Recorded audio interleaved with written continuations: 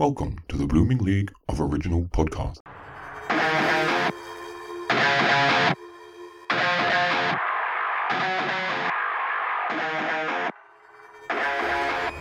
Good morning and welcome to an extra Brecky edition of Thrush and Treasure, the Torture Chamber musical comedy podcast that sounds not unlike a bull tap dancing in a china shop to Motley Crue.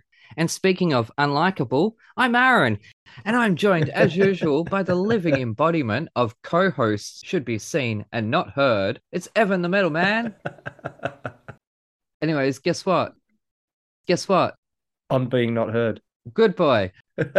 We have our first reporter diva in the studio today, and after 20 years of interviewing celebrities, my, how the tables have turned. But don't worry, we'll be nice because we're joined by the friendliest guy in entertainment news with the cleanest record, especially given he started in soap operas before doing the clean and twerk with aerobics 80s style, which led this likable lad to seize the day with a fresh start every morning on breakfast TV, yum, brekkie, in several countries, yum, several brekkies, for which this star jumps from sunrise to sunrise, down under, then up over for GMTV once down under hits sunset, all the while filling those international media award-winning days with appearances on Big Brother's Little Brother, Extra, Hard Copy, Inside Edition, Access Hollywood, Seven's The Morning Show, National Enquirer TV, and more as himself, whilst moonlighting as a cabaret star and actor by appearing in Anything But Love, which is maybe why he played a hustler in Offbeat, plus The Dictator, yum, dictators are my favorite kind of taters,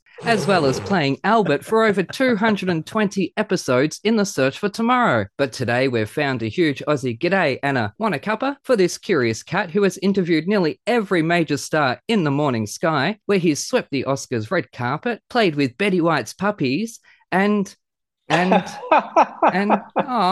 you got to play with puppies. That's not fair. Oh, wait, where was I? Oh yeah, puppies. So please help me welcome to our castle's torture chamber this inspiring home decorating, marathon running, prolific authoring, personal training icon who has been a fixture on the tally for as long as any of us can remember. But that's just because without this insightful yet intriguing individual, we'd never know what the Kardashians were doing daily. Geez, thanks. So for revenge, we've forced him to listen to heavy metal, flip your pancakes and pop your toast for this Swedish cherry pie serial interviewer who's joining us to cornflakes so we can butter up our favorite American muffin and spill all the hottest tea with the lovably infectious author of Your Home is Your Castle, the king of brekkie, Mr. Nelson Aspen. Yay, welcome to the torture chamber. Wow. This is 10 years in the making, people. 10 years ago, I emailed you and I said, can I please interview you? And you said, not yet. 10 years later, we are here. I think you're ready. I think I am ready. Thank you so much for joining us. It wasn't until you used the word muffin to describe me that I decided you're finally ready. But thank you for that amazing introduction. Yep, no, that's it. That's it. I am trying to outdo myself every week. So how are you going? Oh, I'm going well, mate. Thank you. That made my face hurt. I'm smiling so hard. Yep, So awesome. And thank you for laughing at my jokes because some of the guests feel like they shouldn't. You totally should, people. Please. I put so much work into them. So thank you. It always makes me feel better. But by the time this airs, I think hopefully on the weekend, you'll be in Australia. But now you're in New York. Next weekend. Oh, next weekend. I can't even understand the itinerary that it requires for me to get from New York City to Perth, Australia. But it's 3 flights, 30 hours. And I decided to take the preemptive strike of sending my luggage ahead because there is no way Qantas and American Airlines are going to be able to get my baggage there. So if I want to have a suit to wear on the telethon, it's on its way right now. Yeah, that's it. Well, Evan has a sewing machine. I'm sure I could whip you up one. Sure. Yeah. Sure. I've always said, it's funny you say that about getting to Perth. I've always said the only thing that'd get me to Perth is a kidnapping and $1 million ransom. Anyways. There's a big bias I have noticed over the years against Perth. All my friends who are in Sydney and Melbourne, they go, oh, Perth, it's so far away. And I'm like, Perth is no further from Sydney than New York is from Los Angeles. And that's a commute I take weekly or twice a month. I mean, it's really not a big deal. I encourage everyone to explore your continent. Just go back and forth. You know what? I have been blissfully ignorant of that over the last 20 years of my association with Australia, because I never know what the hell time it is. I just look in the camera and I say, good morning. It's never morning for me, but it's usually morning for you. So I just smile and say good morning. Yep, that's it. Well, I nap like a cat, so I have like 3 mornings in a day. So this is technically my afternoon, I think.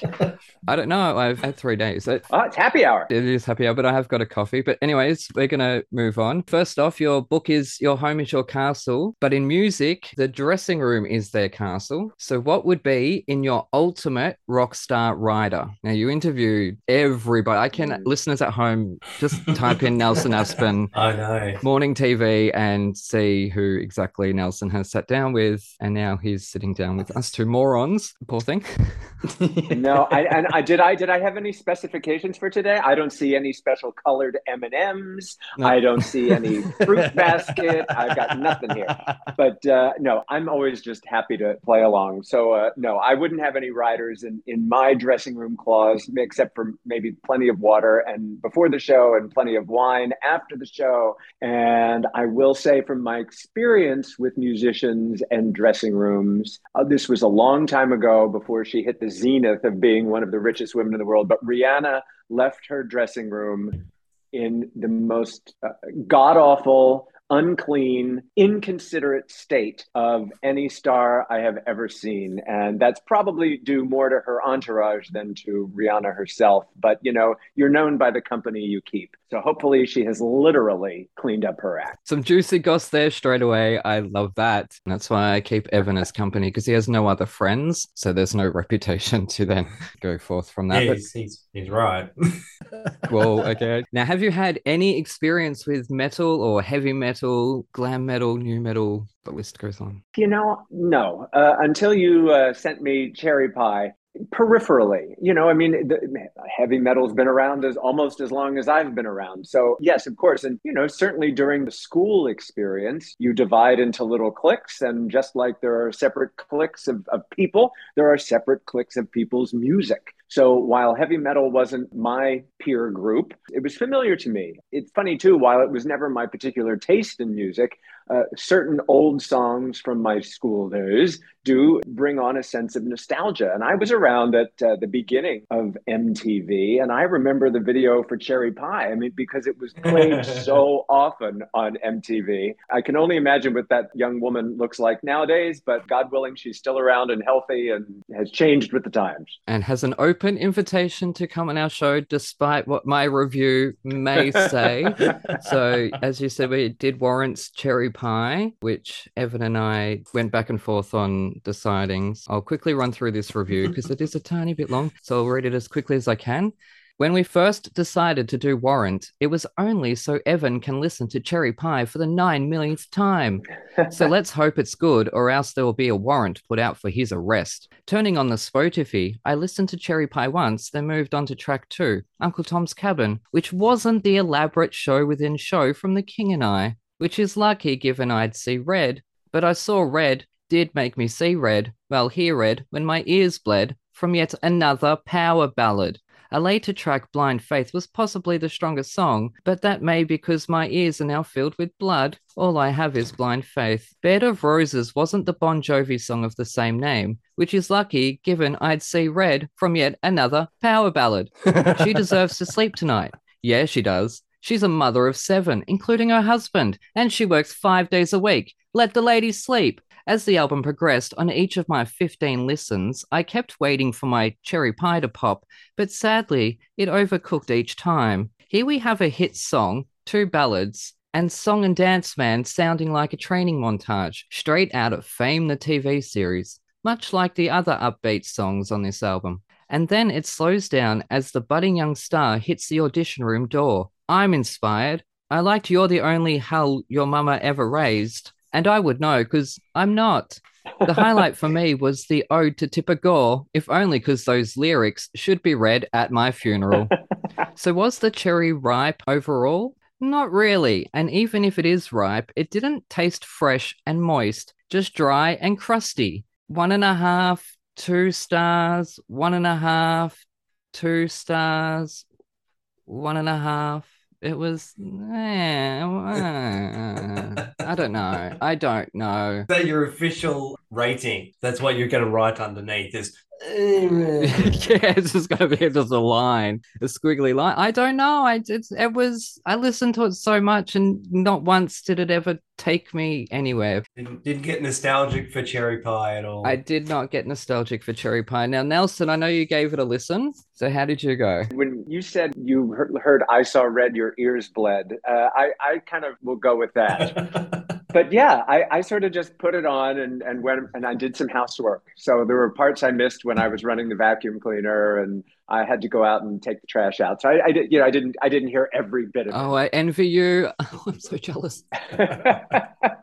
I look back on things like Aerosmith. I can look at that more fondly and nostalgically. This Warrant isn't really nostalgic to me, but it propels me to think of things that would be. Does that make sense? Yeah. Now, Evan, I know we had discussed this album and trying to decide on a good album that wasn't going to scare poor Nelson away. So why did you settle with this one? Purely on the popularity of the single of Cherry Pie. And I foolishly thought that the rest of the album might be just as good, but it wasn't.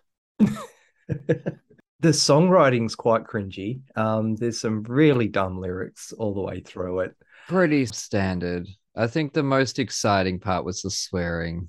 Yeah, which got cut out because it got refused to be put on the shelves because there were so many Fs in it. They actually released a cut version as a CD to put on Walmart shelves. And it turns out in my research that Cherry Pie itself, like they'd finished the album, they were like, we're done. This is the album. And the label has gone, no, you need an anthem in there. You need to write something. You need a rock anthem. And they basically banged out Cherry Pie, in 15 minutes. And it turned out, one of their biggest hits. But if you go into the album thinking there's going to be a couple of other Cherry Pies in there, there's not. And I've been listening to other albums and they don't sound anything like that. They don't sound anything like that song. You're listening to Evan right now, and he's obviously regretting his choice. Yep. At the time, I tried to tell him, I don't care if a song is popular. I can get better jokes out of this other album. But he insisted. Which was the other album? Oh, no, that was Europe, wasn't it? That was Europe. Two different Europe. And you want to do one with the Final Countdown on it, but I'm looking at a different one going, the jokes are good on this one. I can make jokes out of this one. This one speaks to me without even hearing it. I knew instinctively this would be a good one to do, but no, my co-host insisted we do Cherry Pie. Yep. So I'm sorry, Nelson. I listened around the rest of the discography of Warrant, and even there's a new album. I mean, the lineup has completely changed, and I was meaning to look up who's actually left because the singer's died. Singer died in 2016, 2011, something like that. But I listened to their latest album as well, and it pretty much sounds the same. Like, I can't tell who's missing. There's a new singer, there's a new everybody. Bass player and guitarist, I think, are the only two left. They've gone through multiple drummers. They obviously had to get a new singer. The singer came and went over the years. They've had reunions and broke up again. But yeah, the new album still sounds very much the same as their first couple. Oh, we won't do them again then. No. Other bands I'm happy to revisit. We won't cover these. No, I was disappointed, really. I was expecting more metal, and it was all, melodic ballads and acoustic guitars and, Baby I Love Yous type stuff. Yeah, I don't need any more power ballads. I know. The whole thing was power ballads. And it sucks because they hit Cherry Pie first song. You go, yes, give me more of that. And you don't get it. Kind of annoying. Yeah, having two songs that are named after other songs was a bit annoying. Yeah, well, Uncle Tom's Cabin was supposed to be the single. Well, it did get released as a single, but that was going to be the name of the album as well. Blind Faith was probably better than I Saw Red. Was that the ballad? Yeah, Blind Faith was a single and power ballad. Yeah. Oh, that was the fourth single. Oh, back when people used to release more than a couple singles off an album. Yeah, tell me about it. Game of War. That was in Bill and Ted. It wasn't on the soundtrack, but it was in the film. Yeah, I was looking at that. I had read that on Wikipedia, which is clearly your source. It's very training montage all the way through. It's either, yeah, we're training to win, or I love you. There didn't really feel like any in-betweens. And as I've commented on so many times on this show, that the stories, the storytelling, the interesting dark topics are fun and interesting, and they're unique, and they make a better song. Doesn't matter if it's a ballad or a hard song or an angry, aggressive song, because it is about interpretation there. But when you've only really got those two styles, which a lot of hair bands or hair metal bands or from that era were like that, which is why Guns N' Roses became so big, because they didn't have two tones. Metallica as well, in their way, when they would do something like Nothing Else Matters, there would always be a darkness behind it, a yearning. It would be something that would reach the audience. I didn't hear that in this. I didn't hear that in either I Saw Red or Blind Faith. I mean, I heard that, oh yeah, I love you, or whatever, standing out in the rain in his acid wash jeans and his white shirt that's ripped open. Now, did you watch the video for Cherry Pie? Bobby Brown's in it. Who Janie Lane married. Yes, I did watch it. Yeah, well, that's a classic video as well.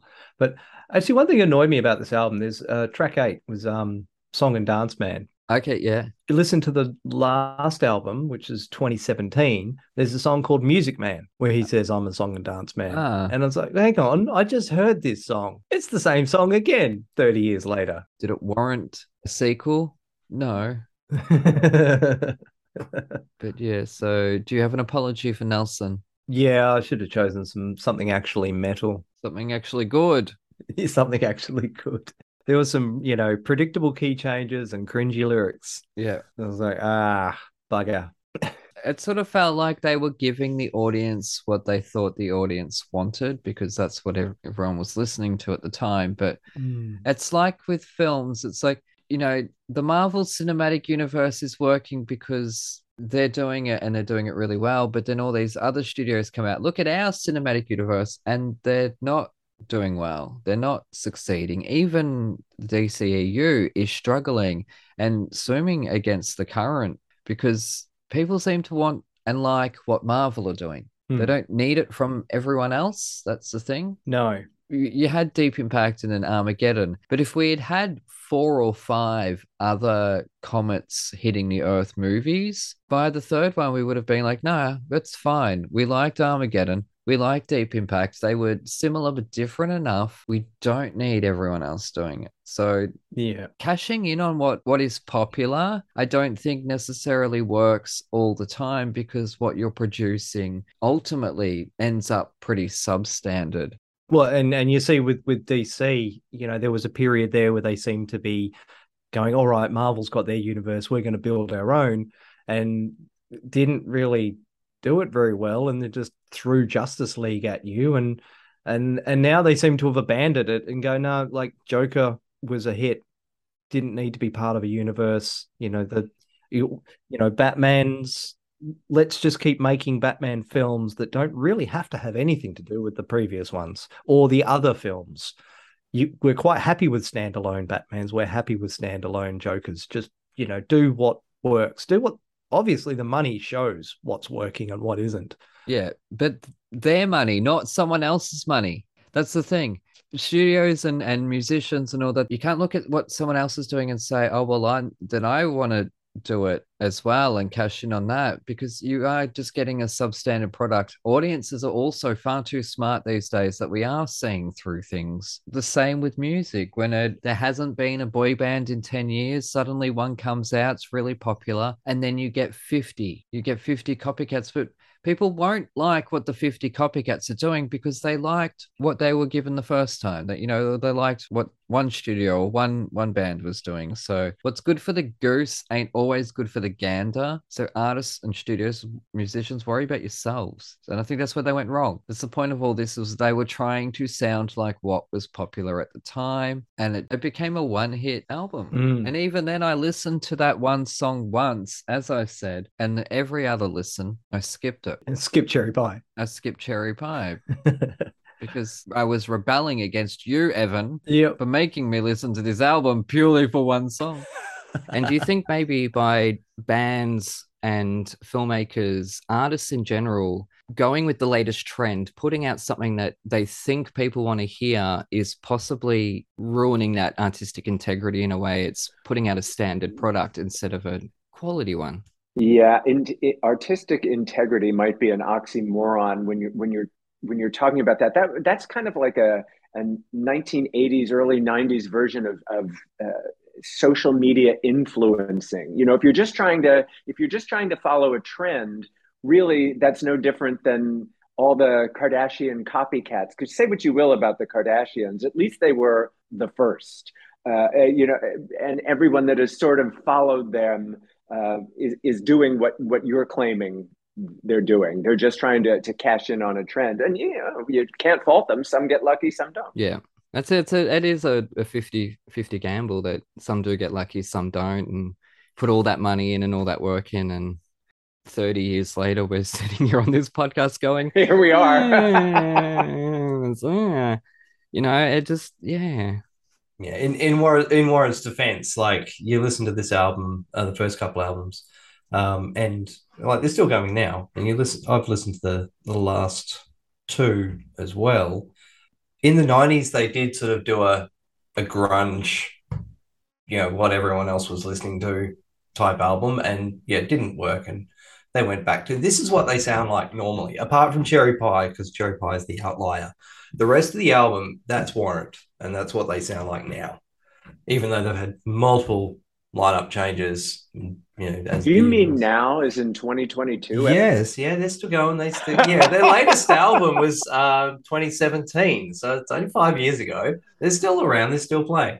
Many lineup. Wow, changes. Where do they play? Where are they? I would have to look up tour schedules, but I'm sure they made a living out of it, and they're still going. They have their fans. Just to jump in there, Blink-182 just announced they're releasing a new song, a new album, and a world tour with the original, not original because Scott Rayner's not in it, but the classic lineup. Oh, nice. With Tom DeLonge back. Oh, what? Oh my God. Okay, anyways, I just have to move on. But they're not coming to Perth. So I would have found that out on Sunrise in the morning, but Nelson's not on the show anymore, so I had to find out on Twitter. Yeah. Sorry. I'm on a pop culture fast. It's really kind of marvelous. I do not have to any longer keep up with the Kardashians. Yeah. Oh, I do. I envy you so much because even if I'm not keeping up with anything, I still know what's going on for some reason. Anyways. Again, I was disappointed. Like, the rest of the album is what they sound like. If you listen to all their other albums, they sound like the rest of Cherry Pie's album without Cherry Pie. That is really a one-off that was just thrown in, and that's not what they sound like. Was it Bed of Roses that started off with sort of an acoustic guitar? No, it was the Uncle Tom's Cabin. Uncle Tom's Cabin. Yeah. Yeah. When that first started off, I thought, oh, okay, cool. We'll maybe we'll go into that vibe that Metallica will suddenly go into with Nothing Else Matters. No, it didn't happen. And the next song is acoustic guitar, and the next song is acoustic guitar, and yeah. But anyways, it looks like Jason Biggs got to the Cherry Pie. So we're going to go to an ad break.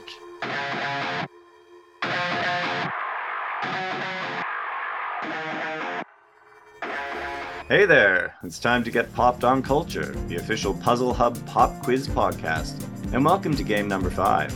I'm your new host, Matt Young, and for today's special theme, we're going to test your knowledge on musical groups, including bands, boy bands, girl groups, and vocal ensembles. Play against your friends or the clock and see how you go. All right, let's get into it, shall we? Game 1, songs in the key of words.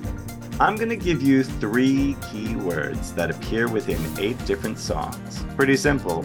If you guess the song correctly on the first keyword, give yourself 3 points. If you guess it on the second, give yourself 2 points, which of course means give yourself 1 for guessing it on the third and final keyword. So let's see how you go. Ready? First clue. Fantasy. Landslide. Reality. That was Bohemian Rhapsody by Queen. Second clue. Lights. Carrie. Home. course, that's All the Small Things by Blink-182. Next up, Valentino, Crystal, Italian. That's right, it was Manic Monday by the Bangles. I was kissing Valentino by a crystal blue Italian stream. Alrighty, fourth, Picked, Bunch, Glance.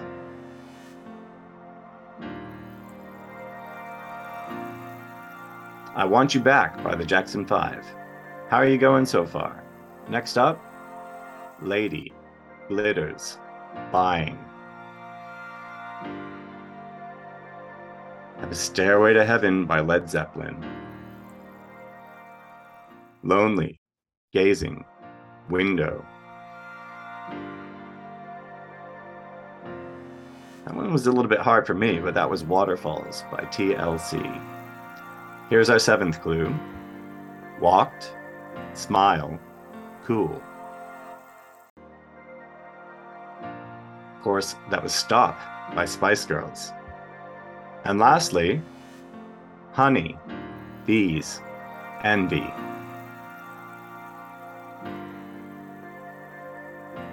My Girl by The Temptations.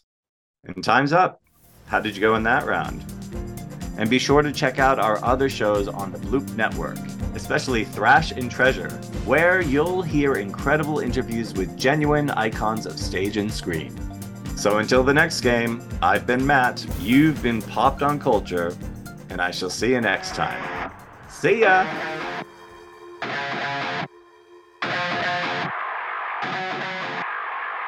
Anyways, you're listening to Thrash and Treasure. I'm Aaron, that's Evan, and we are joined by author, singer, actor, entertainment reporter, and fitness guru, Nelson Aspen. What? A fixture of our Brekkie TVs for 19 and a half years, which makes my eye twitch. Could you not finish the 20, Nelson? They wouldn't let me get to 20. No, 19 and a half was enough. I had other things to do. And it was, I worked right through COVID, through the magic of my phone, without ever taking a break for close to 150 weeks without a break. I'm not complaining. I was grateful for the job, but it wears you down. Yeah, I can imagine. Especially you have a history of doing marathons, and I'm sure that COVID was a marathon. Yeah, that's it. Anyways, you just done recent shows at the Green Room 42. Can you tell our listeners about that? Yeah. Will there be more? Another one of your esteemed guests or guests to be, Craig Bierko. He's the guy who introduced me to Green Room 42. Yeah. I went there to see a show that he and his then partner were doing. It is a gorgeous venue. I've been knocking around New York City music venues since the early 80s. And this is really the most beautiful. It has seats about 150 people. It's right in the heart of Times Square in the Great White Way, and just magnificent. And I wanted to do a show skewed around my new book, Your Home is Your Castle, and it was amazing because the book surprised me. I didn't, I just did the book. All of a sudden, it debuted at #1 on Amazon's home renovation and remodel charts. I'm like, wow, I better capitalize on this. I'll create a musical show around the book. Telling songs and stories and showbiz stuff that are skewed to celebrities and homes. The whole aspect of your home is your castle, or home is where the heart is, etc. And it was very successful, all sold out. I'm heading to Perth as we discussed, and I'm going to do a private concert in Perth, sort of a mini version of the show, and then I'll come back to Los Angeles and head to LA when I get back to the States and do the show out there as we get ready for Oscar time. And I'll be boning up on all my award show information. Yep. Please print off some invites to this podcast for the Oscars red carpet and slip it into a few pockets. That'd be greatly appreciated. Because you got it. Thank you very much. Anyways, we're going to move on to The Boyfriend. I've just got a couple of notes on The Boyfriend. I have no prior knowledge. I knew it existed. I knew Sandy Wilson wrote it. I had no idea what it was about. The only thing I knew was that my local theatre company had done it. Someone I was once friends with was in it, and they told me it was a 3-act show, so I never got to see it. Absolutely nothing. This was a brand new experience for me. And there's a couple of cute songs. Sur la plage, everyone looks the same. That's catchy, and I found myself singing that a lot. And then I found myself thinking about how everyone should shave their hair, but then how everyone would look the same. And I would probably hate everyone because we all look the same. So, and sur la plage means on the beach. It doesn't mean like, whatever you thought it might have meant. I don't know what you may have thought it meant. Again, it's a hard one to glean the story out of just by listening to the music. Yeah, I had no idea it was like an identity crisis until the end of it when he's like, it's really me. And he rips off the mustache or whatever he did. And she's like, oh, it's really you. I knew all along. Well, it was a masquerade ball. Oh, what's that? Oh, okay. Yeah, I think according to Wiki, the whole premise is that she's concocted an imaginary boyfriend. Oh, I did that once. Because she needs someone to go to the ball with, and then ends up falling in love with a delivery boy. So it's sort of a classist type story where you've got a rich girl falling in love with someone beneath her. Yeah. And then she lies and says that she's not rich so that, he can accept her, I guess. But my problem with the story, spoilers, I don't think you can spoil something that came out in 1954, but the fact that the delivery boy was rich. Oh, it's Joe Millionaire. And it's like, it's okay. We're both rich and we can be together. I'm like, oh, good on you. Oh. Yeah, I was a little bit put my nose out of joint at the end. It's like, it's not it's not I was Notting expecting. Hill.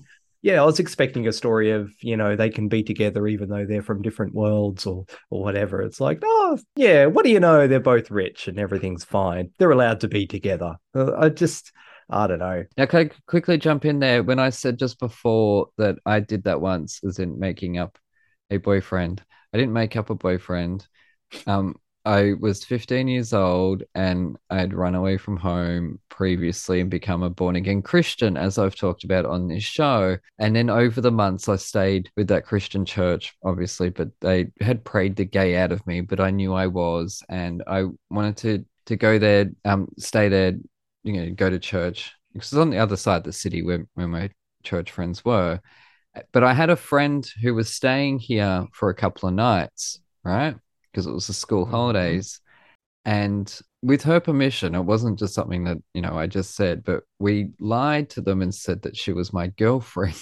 Right. Because obviously I didn't want to have to sit at a bucket again and cough into a bucket with them praying the gay out of me, praying the demons out of me while I coughed up blood into a bucket. It was awful the first time. I didn't want to do it again. Plain and simply. So, what church is this? Christian church, born again Christian church, right? And anyway, so we went up there and they didn't believe it. They pulled her, this poor girl, Lauren, her name was. And Lauren, you're not going to hear this, but I'm going to send it to your cousin. And I want you to know I am so sorry. I really am so sorry that you got caught up in some 15-year-old gay kid's torment. You poor thing got dragged off into a room where they convinced it out of her, or they tricked her into admitting that we weren't really boyfriend and girlfriend, because we'd like hold hands, but we weren't kissing or anything like that. Yeah, so they didn't buy it, and that was stupid of me. Well, they didn't have faith in their methods, obviously. No, and I didn't have faith in myself either. So again, Lauren, I am so sorry from the bottom of my heart. I hope that you laugh about it today and that you're not angry at me for that, because I was just a child, a lost, lonely child. And this podcast has really very much been about me opening up and being raw about the stupid things that I have done in my life and the stupid person that I am. So I just have to throw that in there. and trying to convince born-again Christians that I was straight. Yes, they were not buying it at all. Wow. You need to write a book about this. Well, after that, I became a punk with a mohawk, piercings, I had tattoos, all that jazz. So they prayed the gay all the way out, turned you into a punk. Yeah. I tried that. I had a similar experience with after school. I was such a nebbishy, nerdy, awkward misfit kind of a character Yeah. that I went in the other direction with the leather and the mullet and like I was like a glam rocker myself. I was trying my best anyway to pass myself off as that. But Adam Ant was my inspiration. Adam Ant's still cool. Adam Ant is still cool. Damn straight. And who's the other one? I want to say, is it Gary Kemp? Am I thinking of the right one? The Martin Kemp, the handsome. He's white hair now. That was my whole scene. I liked Duran Duran, Blow Monkeys. That was my kind of hair band. Oh, I loved Erasure. Spandau Ballet. Spandau Ballet. That's it. Awesome. Anyways, okay, so we got The Boyfriend. Yeah, okay. It's like I said, I think this suffers from age. Yep. It's just so very dated. And I mean, when it was written, the Roaring Twenties wasn't that long ago. No, it was only 30 years before. Not that long ago. Yeah, exactly. So it's an audience thing, I guess. You're making music for an audience. Generally the theatre going audience, I assume in the 50s was your older population who grew up or were teenagers in the Roaring Twenties. So it was, I could see the appeal there. But now, oh God. I don't know. I was listening to it literally going, what am I listening to? And I having to check the years. I'm like, 89? How is this 89? Like, it's not 89. No. It's not. It's That's 54. when the CD was released. Oh, look, it's hard to have sympathy for rich children. I'll just say that. and any kid who grew up without ever having to worry about paying a bill. Yeah, well, there's a difference between rich kids and rich and famous kids. Yeah, as well. There's that 1% of the population who were just born rich and have never had to worry about jack. Yeah, and it's and then they found love with another rich kid. Like, whatever. I don't care about your rich kid lives. Couldn't give a shit. And the one song that did sort of raise an eyebrow was "It's Never Too Late to Fall in Love." Again, not being able to see a production, like I was sitting there going, who's singing this? Yeah. What kind of age difference? What's the dynamic here? Like, who, Lord Brockhurst? Like, how old are you? Yeah. Well, he's the Lord. He might be 60 plus. Yeah. And played by 40-year-olds in the show. And I didn't have any context for the song, and it's just sort of going, this is a bit weird. Even though, it's 1954. Yeah, the voice was grating in that as well, whoever thought she was. The Boyfriend, because I know this was one of your favorite musicals, I believe, Nelson, when I'd asked you for a list. Yeah, it was, it's a sentimental favorite. It's certainly not the best Broadway musical, but it's a sentimental favorite because it was my first musical that I ever did, and I would love to do it again if there's any touring company or bus and truck production. I'm old enough now to play the father. So, but yeah, I just have a great affection for the satire, the style of music, and the sweetness of the story. So I don't know it. Okay. So I didn't know it was satirical, and I don't think Evan did either. It is a spoof. Oh, is it? Right. Yeah. Yeah. Okay. So how much does the 1971 movie differ from what you would see on stage? The movie is atrocious. Although it's Ken somebody was the director of it. And Twiggy and Tommy Tune were in it. Yep. It's kind of a visual treat if you're on drugs. Oh yeah, it's something, isn't it? There's a lot of money and a lot of time. It's kind of, if you're like doing mushrooms, I mean, it might be kind of fun to watch. There's really only a couple of the songs preserved in it, and it has none of the satirical aspect in the film. But yeah. But it was the Broadway debut of Julie Andrews. It's the show that made her a star, not My Fair Lady, The Boyfriend. Yeah. And she's directed productions of it since, in her later years. So it's very dear to her heart. And I've interviewed Julie 8 times, and we always talk about The Boyfriend. It's a sentimental favorite for her as well. Yeah, that's another pocket you can slip an invite into. That's a shame because I spent all day watching the movie and just sorry, and just having my mind blown and going, what am I watching? Oh, now I want to. There are some really interesting directorial choices in that film. Oh, is there? It is something. It really is. Now I've got to figure out who I'm gonna. Ken Russell. That's who directed the 1971 film. Of course. Who did Tommy? Ken Russell. Very different films. Yes, very different. Still a trip. Yeah. So, yeah. I didn't see it. I can Charleston. I used to know how to Charleston when I was 12. There you go. We did Bugsy Malone and had to learn how to Charleston in our 12-year-old way. So it wasn't really Charleston. The musical was written in 1953, and so the 1971 film. I mean, it was a spoof, even in the 50s, of the 1920s and the simplicity and the musical structure. I mean, there was a point to its story, its music, even the casting, and having Julie Andrews, sweet as pie, the angelic ingenue beauty. Even the casting was satirical. Yeah, no, I didn't pick any of that up. I didn't even know it was an identity thing, as I said earlier. I didn't know until the very end. I did so wish there was a 1954 pro shot. Yeah, that would be fantastic. Oh, wow. Now, it's so interesting that you mentioned Craig Bierko, which, spoiler alert, listeners, we've got the Craig Bierko coming up on our show for episode 76 to do The Music Man, because I said all along episode 76 has to be The Music Man with an epic guest, and I somehow got my way. I don't know how, but so listen out for, or look out for that episode coming up in a few weeks' time. Oh, okay, that's it. We're doing The Music Man, which is also a 54 musical. And it's interesting, and that's more timely now than ever.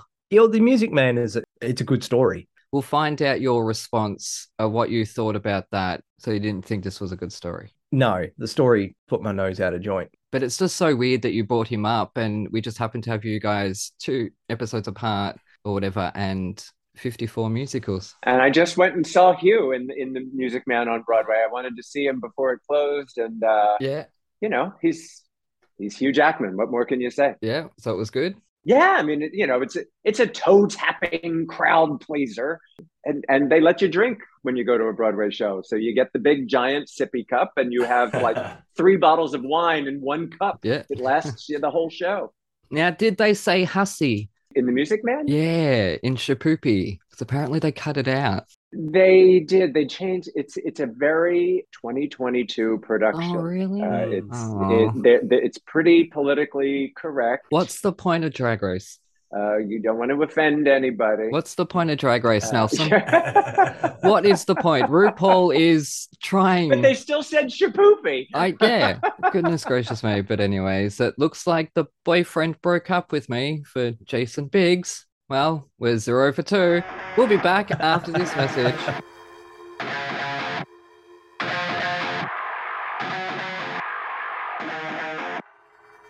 G'day, listeners. Aaron here. While you're topping up your coffees, did you know that you can support our show and go on a fantastically scary adventure at the same time? Go to www.thetonistantales.com/bookstore to grab your copy of The Toniston Tales, a darkly funny Aussie trilogy about a young boy who rescues injured animals in his spare time and the roller coaster ride he's taken on by a literal fish out of water. Written by me, the village idiot of Thrash and Treasure, you'll come to love Toniston Turnbull and the dozens of wacky characters that he meets along the way. And here is a sneak peek. After barely 3 hours of light sleep, Toniston Turnbull slowly opens his eyes, his body feeling heavier than it ever has before. Not from extra weight, from tiredness and stress. Polly sighs in the shadows behind him, the flame of the nearest barbed wire tiki torch tower having died down, but not out, while Toniston napped. "Are you awake?" Toniston whispers. "Oh, how can I sleep in this place?" Polly moans, turning onto her side and facing Toniston, who stays on his back, imagining obscure animal-esque shapes in the rusted tin roof above them, shadows faintly formed by the nearest dying torches. "We need to work out a way to get out of here," Toniston states the obvious. He whispers despite the fact the nearest shacks to their own are several meters away, and the occupants presumably asleep, as most prisoners seem to be. "How? There's no fence to squeeze through, or even climb," Polly replies, sitting up in bed and then stretching out her sore arms. The hairs stand on end from the slight chill in the air. "I don't know, but I think the whole fighting thing is a distraction. You mean to distract the other prisoners when new ones arrive? No, I think that was just bad timing. Didn't you notice? Toniston goes on to explain his theory. That fight happened, everybody gathered around. I didn't see one person who wasn't watching, and then when I vomited, the only gate in this place closed shut. What are you trying to say? I think something happened when everyone's back was turned.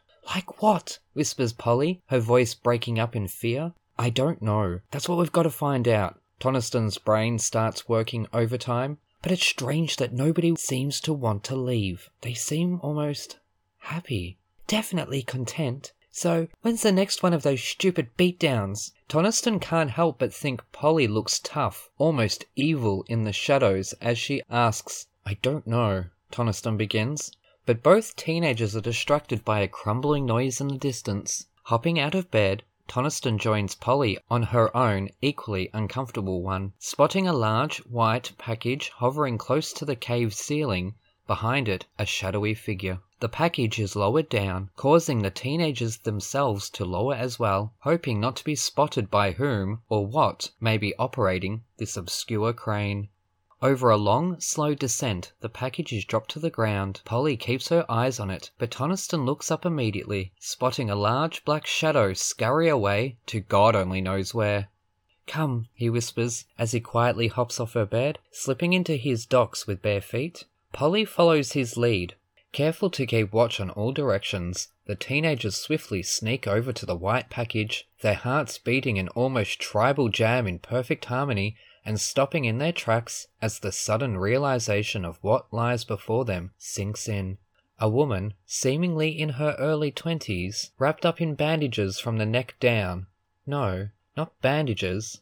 Is that spiderweb? Polly asks, completely mortified at the prospect. Grab your copy of The Toniston Tales from thetonistonTales.com/bookstore today. Hooroo!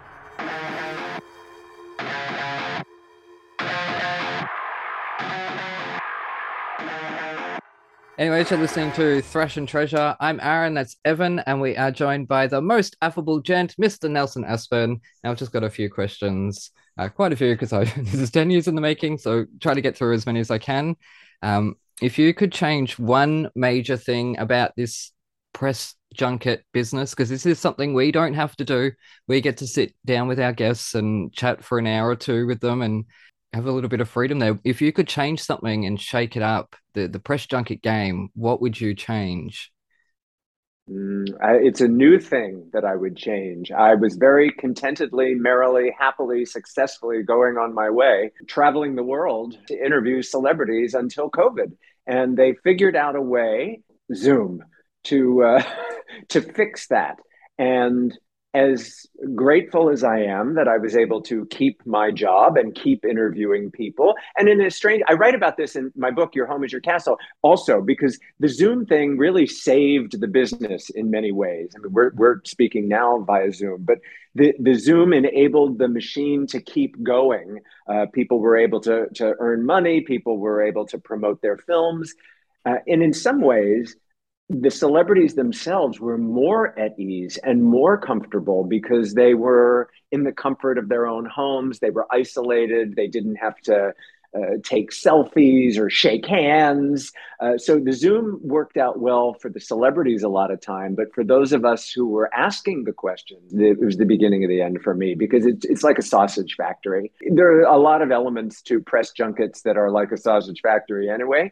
There's a very assembly line quality to it. It can be, unless you're clever enough or special enough to make original kinds of interviews, which I've always prided myself on. But Zoom, I'm sorry, I think 9 times out of 10, unless you have extraordinary talent on both sides of the Zoom, it sucks. Yep. It just sucks. Yeah. Well, we have been very lucky so far, Nelson, I tell you that.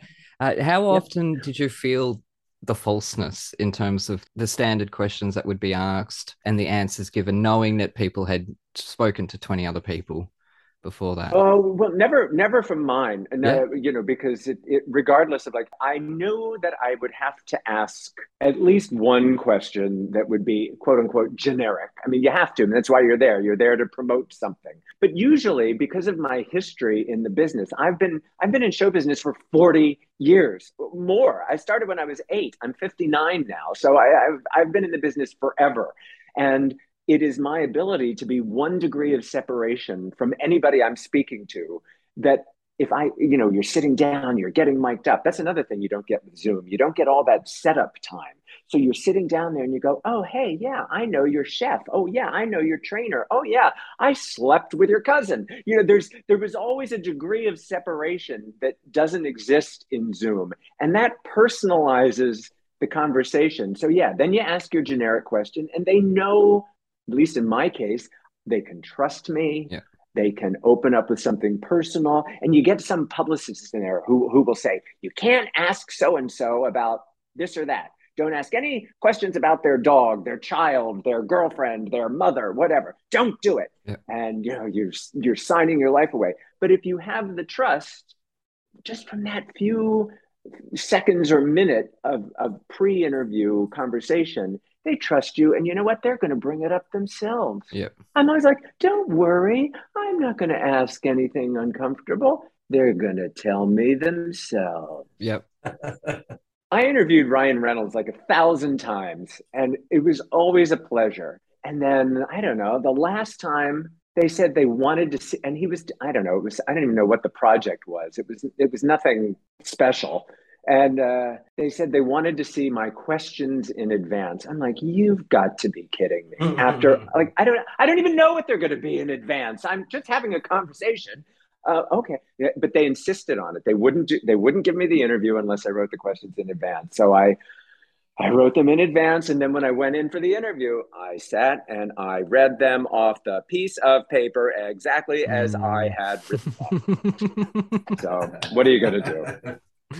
That's it. That's throwing shade. So I've done that once with our first guest, Alison Fraser, and that was more me doing it to say, this is a sign of trust. Like, this is what I plan on asking. So fair enough. Because we were 6 episodes. We had aired 5 of them, I think, at the time. And she was the 7th episode. So I'll give you some names of some of my high school friends so you can have them on. Yeah. It's all about who you know.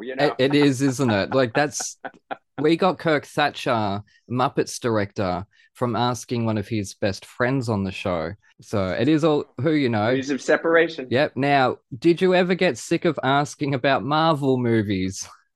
Yes, because I'm a DC fan.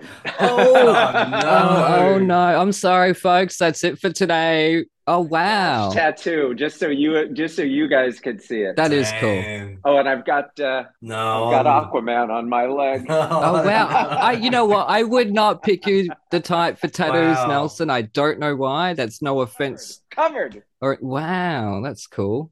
Awesome. So I would have picked Evan to be the type, but he's on the side of the Dark Knight. No, I'm Marvel all the way. X-Men. no for tattoos. But you only just recently got your first. Yeah, I would. If I did, it would be 2000 AD. It'd be a British comic.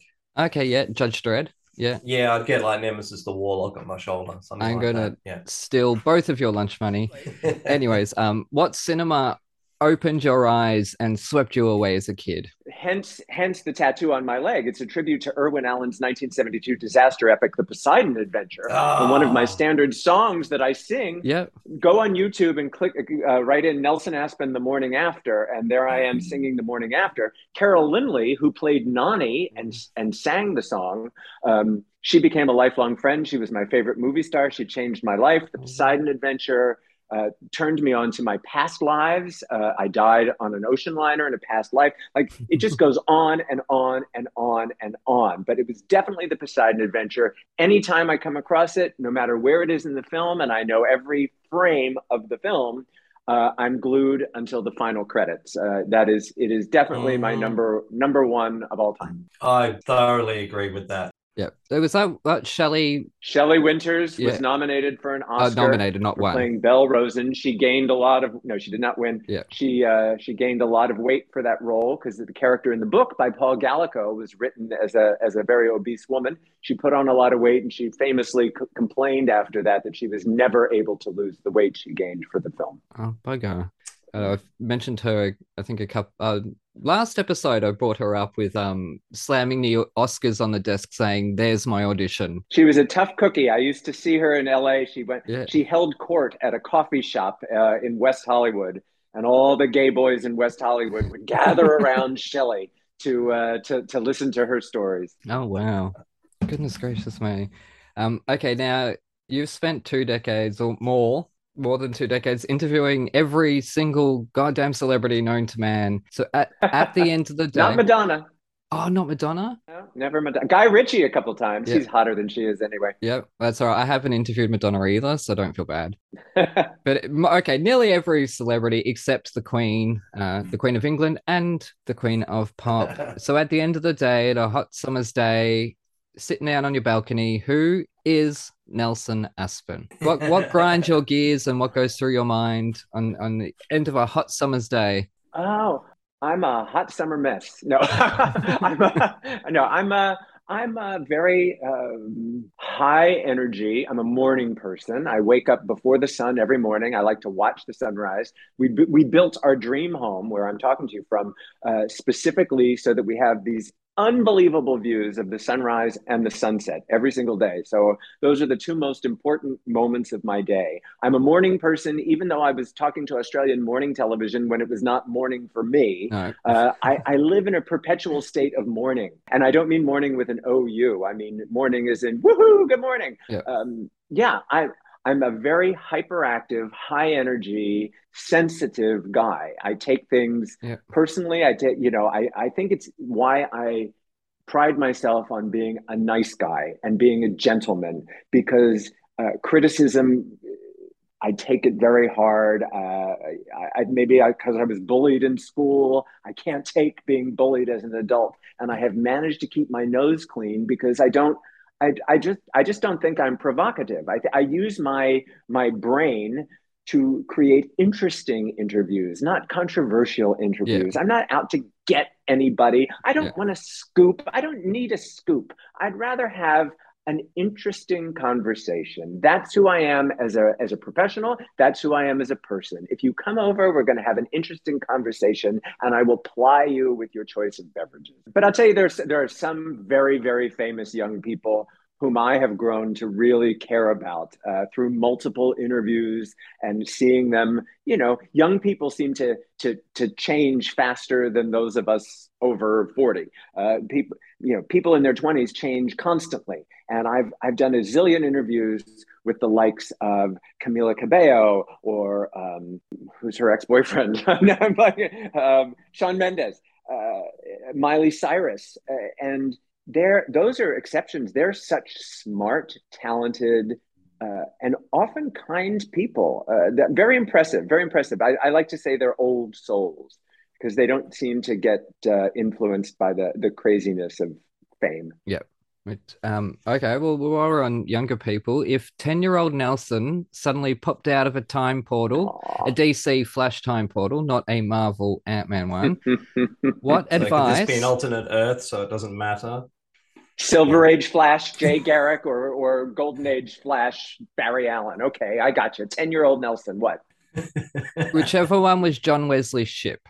Oh, another pal from my old soap opera days. Oh, okay, wow. Go ahead. Okay, yeah. Don't tell him I said that then. Okay, yeah, okay. What advice would he give you? 10-year-old Nelson pops up. What advice would he say to you? Nelson, you got to remember this. That's really interesting. It's funny. I'm going to be very diplomatic, and I'm not going to go into detail, but I will, for reasons I can't explain. Yep, no, that's fine. 10-year-old would say, your parents are always right. Yep. I believed that when I was 10. I didn't believe it as an adult. And now, the older I'm getting, and now that my parents are gone, my parents were always right. Yep. Oh, there you go. Well, that's because you don't live in this house, Nelson. Because Are your me. parents there? Yes. Yes. And Yes. my dad's 82, an 82 British-born Australian naval son. Enjoy every minute you Yes. have with Yeah. him. It's actually been Yeah. quite peaceful with him. Anyways, it's October. So when was the last time you screamed during a horror movie?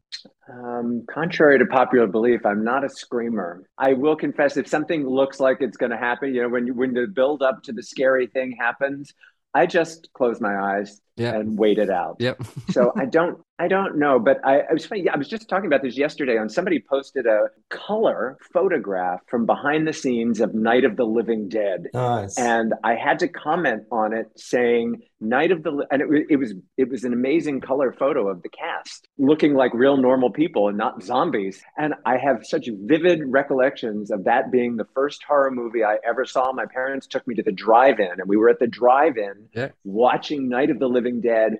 And my parents were like, "Oh shoot, we shouldn't have brought the kids to this. It's too scary." And I loved it, and I was obsessed, and still am, with that film, and loved cemeteries. And I would take picnics into the cemeteries. I'm obsessed with ghouls, and I love that stuff. It is still my favorite horror movie of all time, Night of the Living Dead, the original George Romero version. Yeah, seen it. Oh, Definitely. awesome. Yeah, you're not alive if you haven't seen that. Yeah, I've got it on DVD. If you're talking to me there, or our listeners at home, you better have. But have you ever been to a screening at the Hollywood Forever? Yes, I have. Oh, have you? Yes, Oh, I wow. have. I've also Love to- gone and done rubbings of the tombstones. I've spent a lot of time in the Forest Lawn Cemetery in Hollywood for news stories. Like, whenever I think Michael Jackson ended up being buried there, and I was standing out in the sun for 3 days for that, reporting. Oh God, yeah, that was a circus. Michael Jackson kept me on the road for about a year and a half.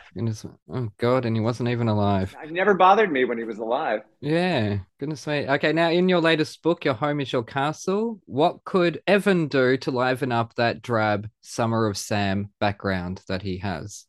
I don't know. I'm pretty impressed with his tools, and they're very neatly organized, and they're. Sorry, I took that the wrong way. Well, that's what that was bleeds into my question about the book. Like, how handy do you have to be? Are we talking, shears, pelmets, and drapes, or are we talking knocking down walls? You obviously have not purchased the book yet. You have to get onto Amazon and get yourself a copy of the book, because I am not a design expert. What I am is a home owner and an interviewer. And so the whole book is not me preaching about what to do or not to do. It's what I have learned through my experience of building my own dream home, and the professionals that I've hired to bring in and help me. And it's not about being fancy. It's just about blooming where you're planted and making the most of the things you like and love and need, especially post-COVID. If you're going to have to work from home, if you're going to have to teach your kids school from home, if you're going to work out and exercise at home, your home is not just the place where you eat and sleep. Now it's this whole other world where you have to accomplish all these other things. And I know for so many years, DIY was a thing, do it yourself. And all the TV shows are DIY.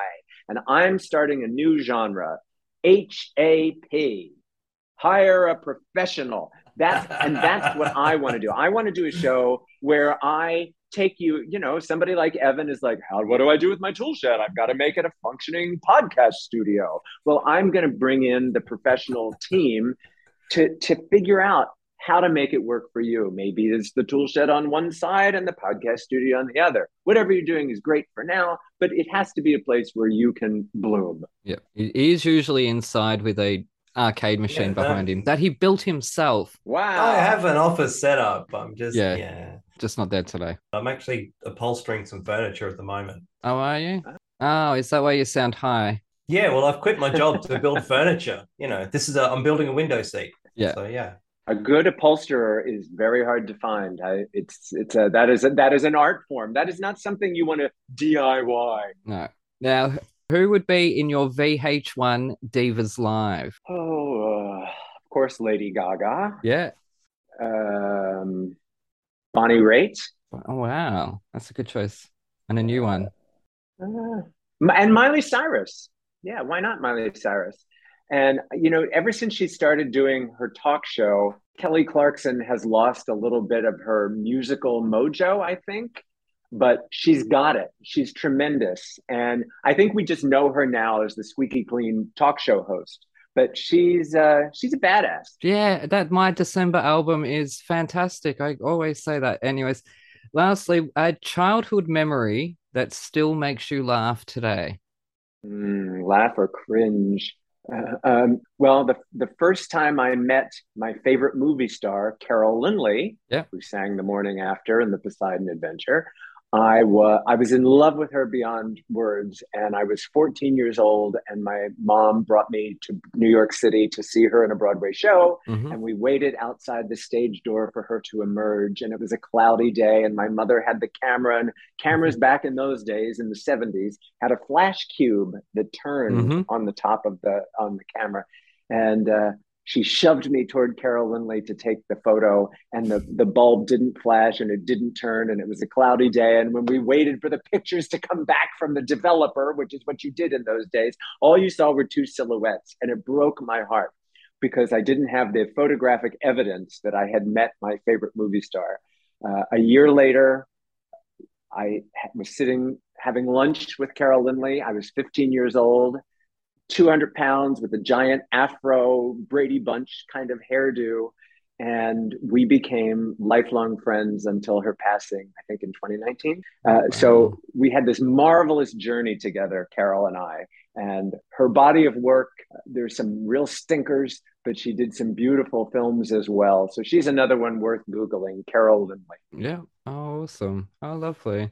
What a shame the photo didn't turn out. Oh, that's all right. We had lifetimes of photos and TV stuff after that. And dear friends, for the rest of her life, there is a very good biography of Carol Lindley called Carol Lindley, Lady in Peril, because she always looked so beautiful when she was screaming that she played roles where she was constantly being chased, murdered, tortured, kidnapped, whatever. And I wrote the foreword to that book, which was a privilege and a pleasure. Yeah. Oh, lovely. Oh, anyway, so it has been a joy.